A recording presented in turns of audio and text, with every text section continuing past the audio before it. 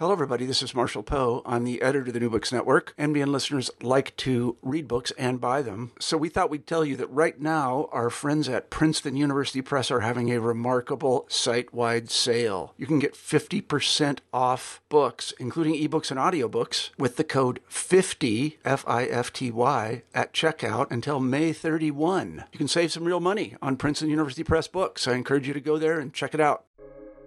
Welcome to the New Books Network. I'm Caleb Zakarin, and you're listening to the New Books Network. Today I'm speaking with Michelle Chihara, Editor-in-Chief, and Annie Burke, Film Editor of the Los Angeles Review of Books. Michelle and Annie, thank you so much for joining me today on the New Books Network. Thank you for having us. Thank you. Of course, I thought I would just like to jump right in it. We're talking about the Los Angeles Review of Books. So, Michelle, I was wondering if you could just tell our listeners a little bit about what the LA Review of Books is for those who have never heard of it before. The Los Angeles Review of Books is an online magazine, a print magazine, a radio hour, a publishing workshop, an indie lit festival, and a number of other public programs. But primarily, we are a magazine, the online magazine, the quarterly journal, and the radio hour. And we've been around for a mere 10 years, just over 10 years. I guess we're into the 11th now.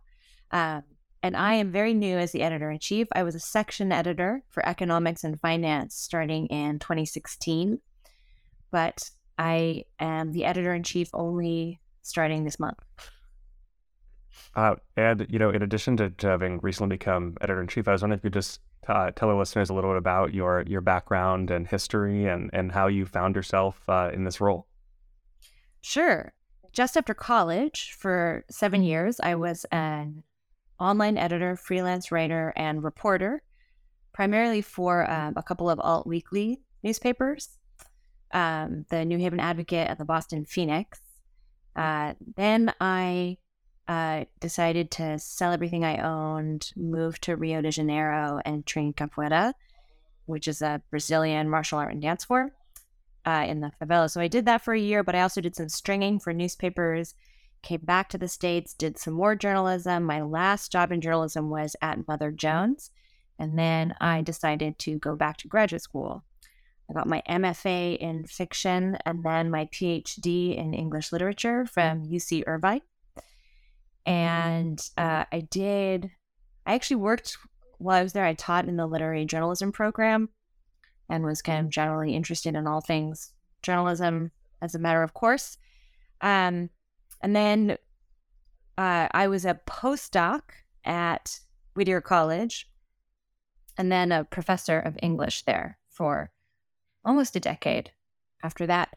And it was while I was at Whittier as a professor that I got involved with the LA Review of Books crew. My research is literature and economics and media studies, is the way I would characterize it primarily. But it was doing the lit and econ and kind of thinking about ideology critique and those issues that I got into doing the economics and finance section for the LA Review of Books. And I was very much not the standard issue economics editor at the LA Review of Books, which is part of how I came on board here. It was a place that was very welcoming to heterodox engagements of all types. Yeah, I'd love to, soon follow up on the type of content that appears in on the website and the magazine. But before that, Annie, I would love if you could introduce yourself. I know listeners might be familiar. Listeners of New Books and Film will probably be familiar with you, but for those who aren't, could you tell us a little bit about yourself? Sure. This is a crossover episode. I'm Annie Burke. I am a host on New Books and Film. I edit except for some of the film coverage, which is covered by other editors, because there's a lot of sort of, like you say, interdisciplinary, heterodoxical work happening there. So I don't want to take credit for all, but a lot of the really great film coverage on the site and in the quarterly journal. And I'm also the author of a book about women in 1950s television called Their Own Best Creations, women writers in post-war television, which you can also listen to that after this interview is complete. I don't know where to start my journey. In ninth grade, I wrote movie reviews, and I remember like on the front page, it said like Annie Burke's top 10 movies of the summer. And I was like, I'm a freshman. No one even knows who I am. And they're touting that like the seniors should know my top 10 movies of the summer. So that was a lot, but I loved it. I thought I wanted to work in the movie industry. I didn't, and neither the industry didn't want me either. I went to graduate school shortly after the global financial crisis. I did a PhD in American Studies and Film Studies at Yale University. And then I taught for a few years as a professor at Hollins University in Roanoke, Virginia, which is a small, historically women's college. In 2019, I had a baby, and I'm married to another academic who got a job elsewhere. And I was like, sleep deprived and about to leave the life of the mind. I thought maybe forever. I had no idea. So this is a story I have never told on the New Books Network. Nobody ever asked. But I saw that they were looking for a volunteer copy editor. And this is true and maybe a little embarrassing. And I thought, and so I emailed my CV. And the editor-in-chief, or he was the executive editor. He was the executive editor at the time, I think. His name is Boris, and he got back to me and he said, I think you're a little overqualified with a PhD in film studies to be the volunteer copy editor. So I got involved working for a few months volunteering on film coverage. And when the film editor job opened up, I was positioned to move into it. And that's how I became the film editor at the Los Angeles Review of Books, which I don't know what it says about this particular institution, but maybe a life lesson to people listening is if you really love a place, and I loved the LA Review of Books, but long before I wrote for it, long before I worked for it, I assigned pieces from it. I regularly read it, and I was just feeling bold and tired enough to think, I'm just going to ask if they need me. And that was how I got involved. And it's a great gig. I like it a lot. Yeah, I didn't mention this at the outset. I was born and raised in Los Angeles, and I remember when I first got my license and started driving, I would listen to KCRW and KXLU, and I'm pretty sure that's how I discovered LA Review of Books, through hearing contributors talking about different articles. And I always felt that, growing up in Los Angeles, that it wasn't a place, for to maybe take your term, Annie. It wasn't really a place for the life of the mind. And I always felt like the LA Review of Books was like this kind of intellectual beacon in this city that, can be sometimes a little superficial. So I was wondering, Michelle, if maybe you would talk a little bit about, the kind of the intellectual community that the LA Review of Books fosters, the different types of people that write for the LA Review of Books, and, just some of the kind of perspectives that you guys try and cultivate. Well, a story I tell all the time is that in 2016, when I had recently started as a section editor and had been a contributor for a little bit, when the election of November 2016 happened, a bunch of LA Review of Books contributors and editors got together at Skylight Books, which is one of our local independent bookstores, and we all read pieces. That was just kind of what we were thinking about. I read a piece about my neighbors and my dad's memories of Japanese internment camps, and it was just a really intense but really beautiful community moment of people who cared about books and letters in the city of Los Angeles and all of our communities here that felt threatened by that particular moment in history, coming together in an independent bookstore and reading pieces, most of which were in some way on the site or connected to the site.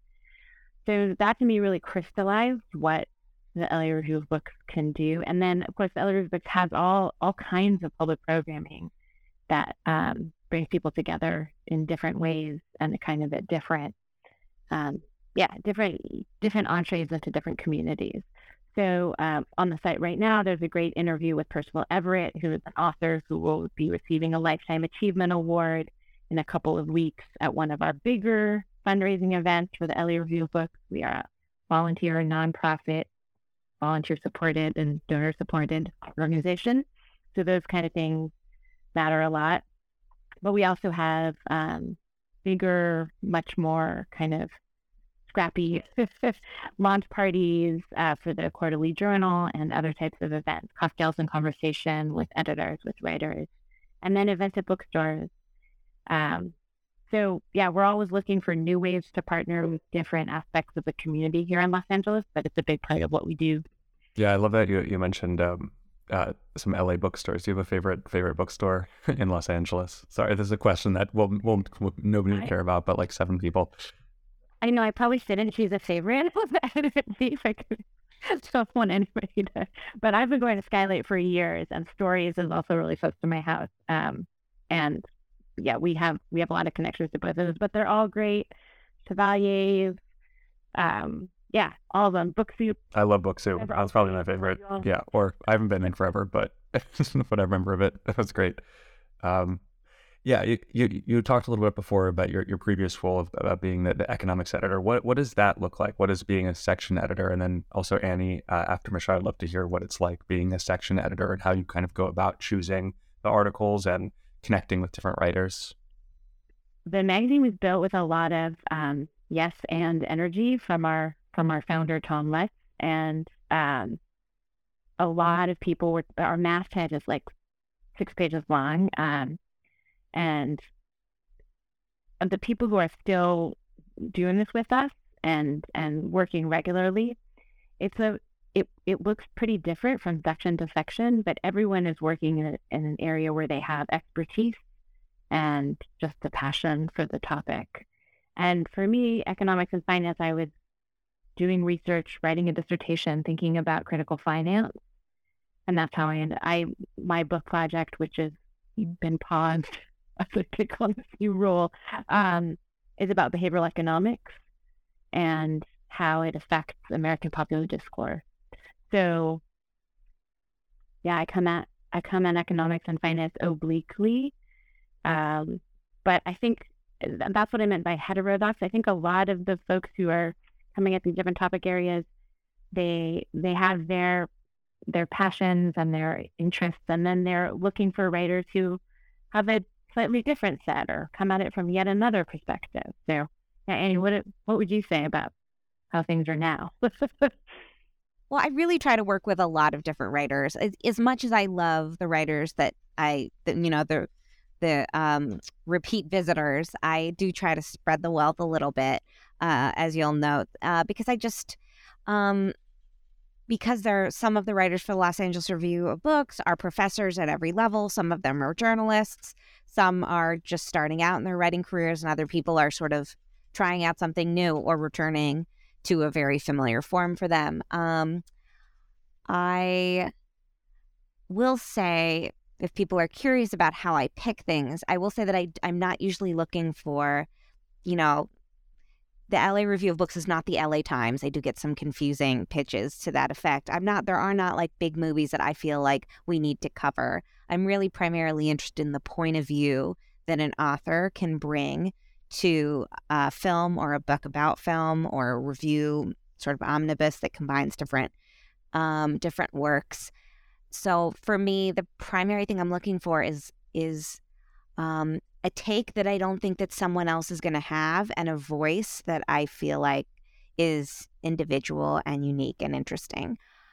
So I personally work a lot on gender and popular culture, and so I'm attracted to projects. I've commissioned great work from Maggie Hennefeld at the University of Minnesota, who works on early cinema and feminism and abjection and all kinds of things like that. But then I also, the number one piece, meaning the most read right now on the site, is Ethan Warren's piece about the band, which when he told me, meaning that when he emailed and pitched me it was sort of an Abbott and Costello, like, what's the band called? The Band. It turns out there's a band called The Band, which then I had to go learn about so that I could sort of guide him through the process. But he came with a lot of knowledge, and sometimes I don't know if you'll find this, Michelle. Sometimes having a certain amount of knowledge, but not too much, helps you to be an editor who doesn't put too much of their own opinion. I had no opinion on Robbie Robertson. I was ready for whatever he had to say about him.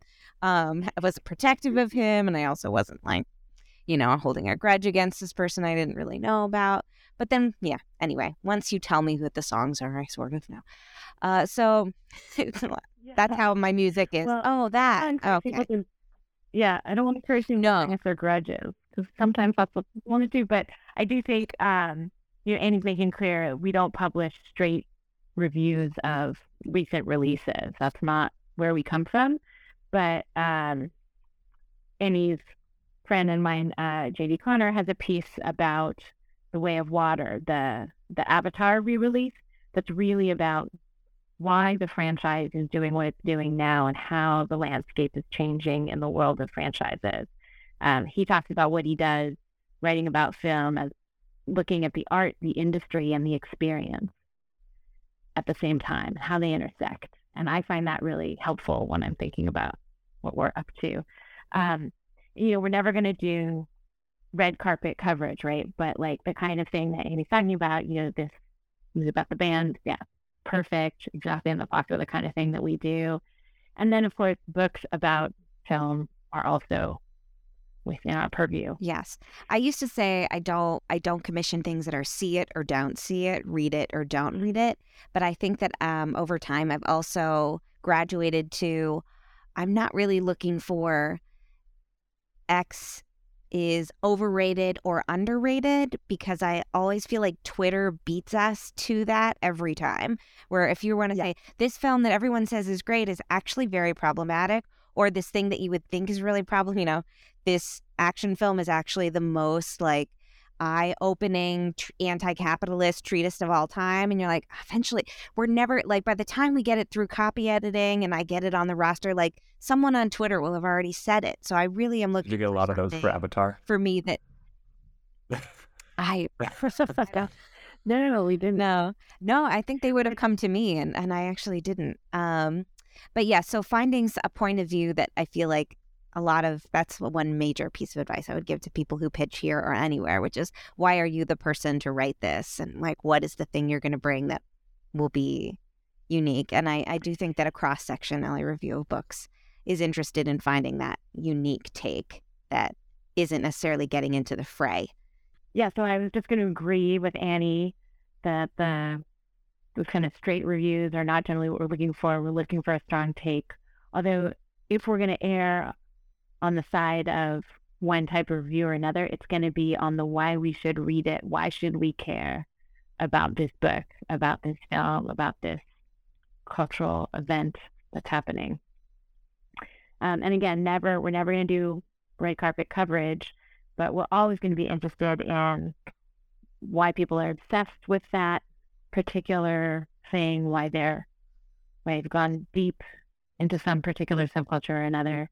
And even so recently we published a piece by Michael Moranza about Julia Schleck's book Dirty Knowledge, which had come out a while ago, but that was very topical because of the strikes at the UCs. And so that also did quite well on the site, and very much in the pocket of the kind of thing that we're interested in at the LA Review. If you like celebrity coverage, you have to check out Philippa Snow's pieces on Britney Spears, Megan Fox, Kaylee Cuoco. Really, really fun, really smart. Yeah, well, that definitely sounds interesting. I would love to hear about what Britney Spears is up to, because I just, Twitter, like you said, Twitter just has the takes, the kind of the obvious takes on everything. So it's not very fun. I don't even have Twitter anymore, but that's besides. Yeah. We have a writer and a friend of the LA Review who's working on a book about Britney Spears, although I'm not sure I'm supposed to out him yet. So okay, well, hold that space. Yeah, nobody will know who it is. I'm sure that the both of you have mentioned working in academia, both having graduate degrees, and then working at a place like the LA Review of Books. How do you sort of think of straddling the sort of line between magazine, literary criticism, et cetera, whatever you might call it, versus more academic oriented research? How do you think about what's the best way to do that, and who the audience is that you're trying to reach? Well, I can say that the LA Review of Books really opened up a new space in the relationship between academia and public-facing writing and cultural coverage. And I think that the space has gotten a lot more crowded since we started doing it, but I think we were one of the early adopters who really did it well. And there's a way that I think that part of what we're doing and what we're doing well is helping academic writers reach a wider audience in a kind of like just a fun and open way. And one of the things I do is work with academic writers on pulling back a little on the jargon and making sure that we're opening with something that's going to grab the reader in perhaps a different way. It doesn't have to be an intervention in exactly the way that you would make academic writing work, but it's still for readers who are probably well-educated, interested in what you've got to say, and ready to read something a little different from what they've gotten in legacy media before. I think it's something we do really well, and I'm really excited to keep that aspect of what we do. Well, for me, I think that starting to write for LA Review of Books and places like it really, I would say for me, it helped me to reconnect with why I had gotten into academia in the first place. Because I think sometimes when you're trying to construct these scholarly arguments, the why of it is usually something about this fills a gap in the existing literature. There's a hole in the field, and like I am analyzing what has been underanalyzed. But when you get underneath that, you have to to write, I think for the public, you have to do something like, why is there a field? Why does anyone even look at this in the first place? And getting to do that. And I sort of started at LA Review of Books at the same time that I was revising my dissertation into a book.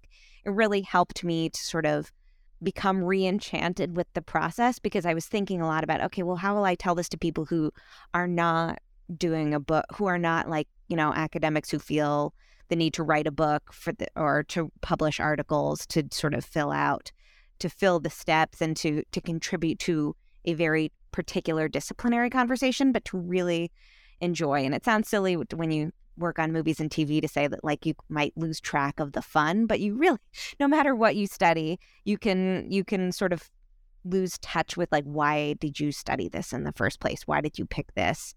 What is really at heart for the field. So about a year into working at the LA Review of Books, I wrote a piece about some Netflix rom-coms while under COVID lockdown. And I'm plugging my own writing. I can't help it, but this is my story of like, there's one of the movies I review is called I'm Thinking of Ending Things, where there's like a voiceover. And so I put a voiceover into the piece, like I am speaking in italics and a voiceover through the piece. And I would never be able to do that except at a place that's interested in sort of the merging of the critical and the creative. And to be able to play with things like that and not have to explain what you're doing, but just really show what you're doing. I was like, oh, I'm never going back. I'm going to keep doing this. And I hope that other writers have that experience when they work with us. I think not to say I'm never going to go back to other forms of writing I have, but that you're not going to want to lose that part of your creative life, critical life, once you see how liberating and exciting it can be and what discoveries you can make. Yeah, I mean, I can plug my own writing too. The piece that I wrote right before Tom Lutz and Boris asked me to be economics and finance editor was about Anna Kornbluth's book, Realizing Capital, and Leclerc Leberge's Scandals and Abstraction. And I opened the piece thinking about Jamie Dimon and the way he talks to Elizabeth Warren, and then really brought that into thinking about what we talk about when we talk about finance, which was the name of the piece. And it's true, I never went back. I never went back to, I'm not sure I was ever there, and I was kind of always a public-facing writer. So I, in a way, I've never been both feet in either world. But that piece put me in conversation with a group of interdisciplinary scholars that I don't think I would have been in contact with except for the LA Review of Books. And then I was able to kind of stay in contact with a whole different group of people by editing economics and finance. So I think it's exciting and at its best. This is the intellectual conversation writ large that we came to academia for, and that austerity measures in so many venues have made harder and harder. But we're still hosting that conversation over here. Michelle, I'd love to hear, about your role as editor-in-chief, what that sort of looks like day to day. I'm sure it's different every single day. But what is it like being an editor-in-chief? What do you do? What's life like? Well, I've only been in this 3 weeks now. Our first 3 weeks been then. It's been changing every day. But I will say that there was a kind of long semester where I was getting ready for the transition, and in that long semester where I was running a program and trying to do right by a number of different stakeholders. And during that, I was just really looking forward to the part where I get to work with writers and just think about what's going to be on the site. And as soon as I hit the ground and got to start doing that work, it was exactly as good as I thought it was going to be. I really enjoy working with writers. I enjoy developmental editing. I know that there are people who understand editing as a kind of gatekeeping role, and we definitely have to do some gatekeeping. That is part of running a magazine. But because of kind of the network of editors and some of the big tent that we have, I'm able to do a kind of developmental editing with people that I just find really exciting. So I'm super excited to kind of continue figuring out our editorial processes and making them all make sense for me going forward. I am trying to get my arms around an editorial pipeline that is probably just a little bit wider than it would be in a different kind of publication. But that's all happening. We've got an amazing team. I get to work with amazing people like Annie and then the whole core staff in the LA Music Books offices. Our offices are in this historic landmark called the Crossroads of the World, which has just deep in LA history, and our copy desk chief knows all about all of the millionaires who were murdered here and where Hitchcock had his offices there, and the pizza shop that was also a record label. It's really amazing. And so I'm very I'm in the city, I'm in the texture of the city, and working with amazing writers. And for me, it feels like living the dream, but it's also a lot of reading. No, yeah, I'm sure it's probably more reading than any person could normally handle. You both have already talked a little bit about some of your own writing and other articles, but I was wondering if there's anything else that has appeared in the magazine or on the website recently that you want to talk about that for readers who want to go and read something and get a taste, maybe an article or two that they should check out. I did just talk about Live More and the Dirty Knowledge. Dear TV's got a piece up today on Muslim lives on American television. That's great. We also recently published a piece on ugly cats that I'm obsessed with. And the other piece that I just published was about Annie Duke and her book Quitting, on quitting and thinking about optimal quitting and flexibility in the labor force.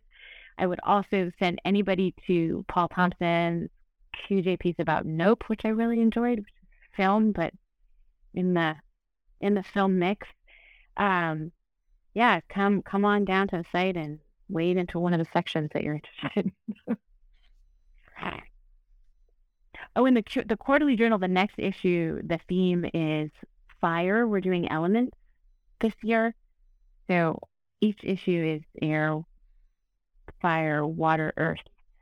So the next one will be fire, and we'll be thinking about all kinds of different ways that relates to the city of Los Angeles and beyond. That will sadly be very easy, probably for LA. Annie, how about you? Is there anything in particular? Oh, not to be a cliche, but I feel like you're asking me who's my favorite child or something. I know. I'm looking at this. I'm looking at what's come out recently. I think that Greta Rainbow's recent piece about Joanna Hogg and the Eternal Daughter and thinking about the filmmaker as an archivist has resonated with a lot of sort of academic and popular readerships. And regular contributor Ryan Coleman wrote about women talking and atrocity. It's a tough read about a tough film, but it really, I think it's very powerful. And what I've been hearing from readers, because we get some sort of responses, and they've all been having, you know, like that that I'm right, that it is a very powerful read, and that I'm looking here. I mean, it was really exciting for me to get to work with Jay Hoberman on a recent review of Ruth Beckerman's film, Mutzenbacher, which if you told me I was going to try to speak German on this interview, if you could tell me, I would have been like, no way, there's no way I'm going to be doing that. But here I am.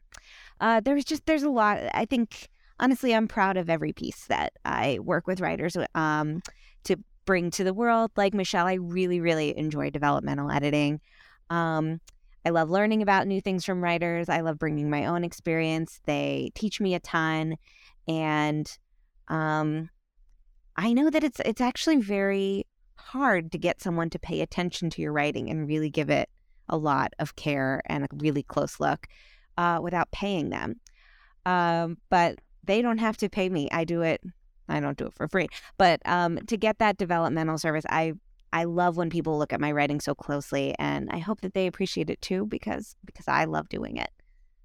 My last question is, Michelle, you already mentioned about the plan for this year with the elements for the magazine, but is there anything else, any other kind of other ideas or plans? I know that there's also, New Books Network is a podcast network. I know that the LA Review of Books has a radio hour.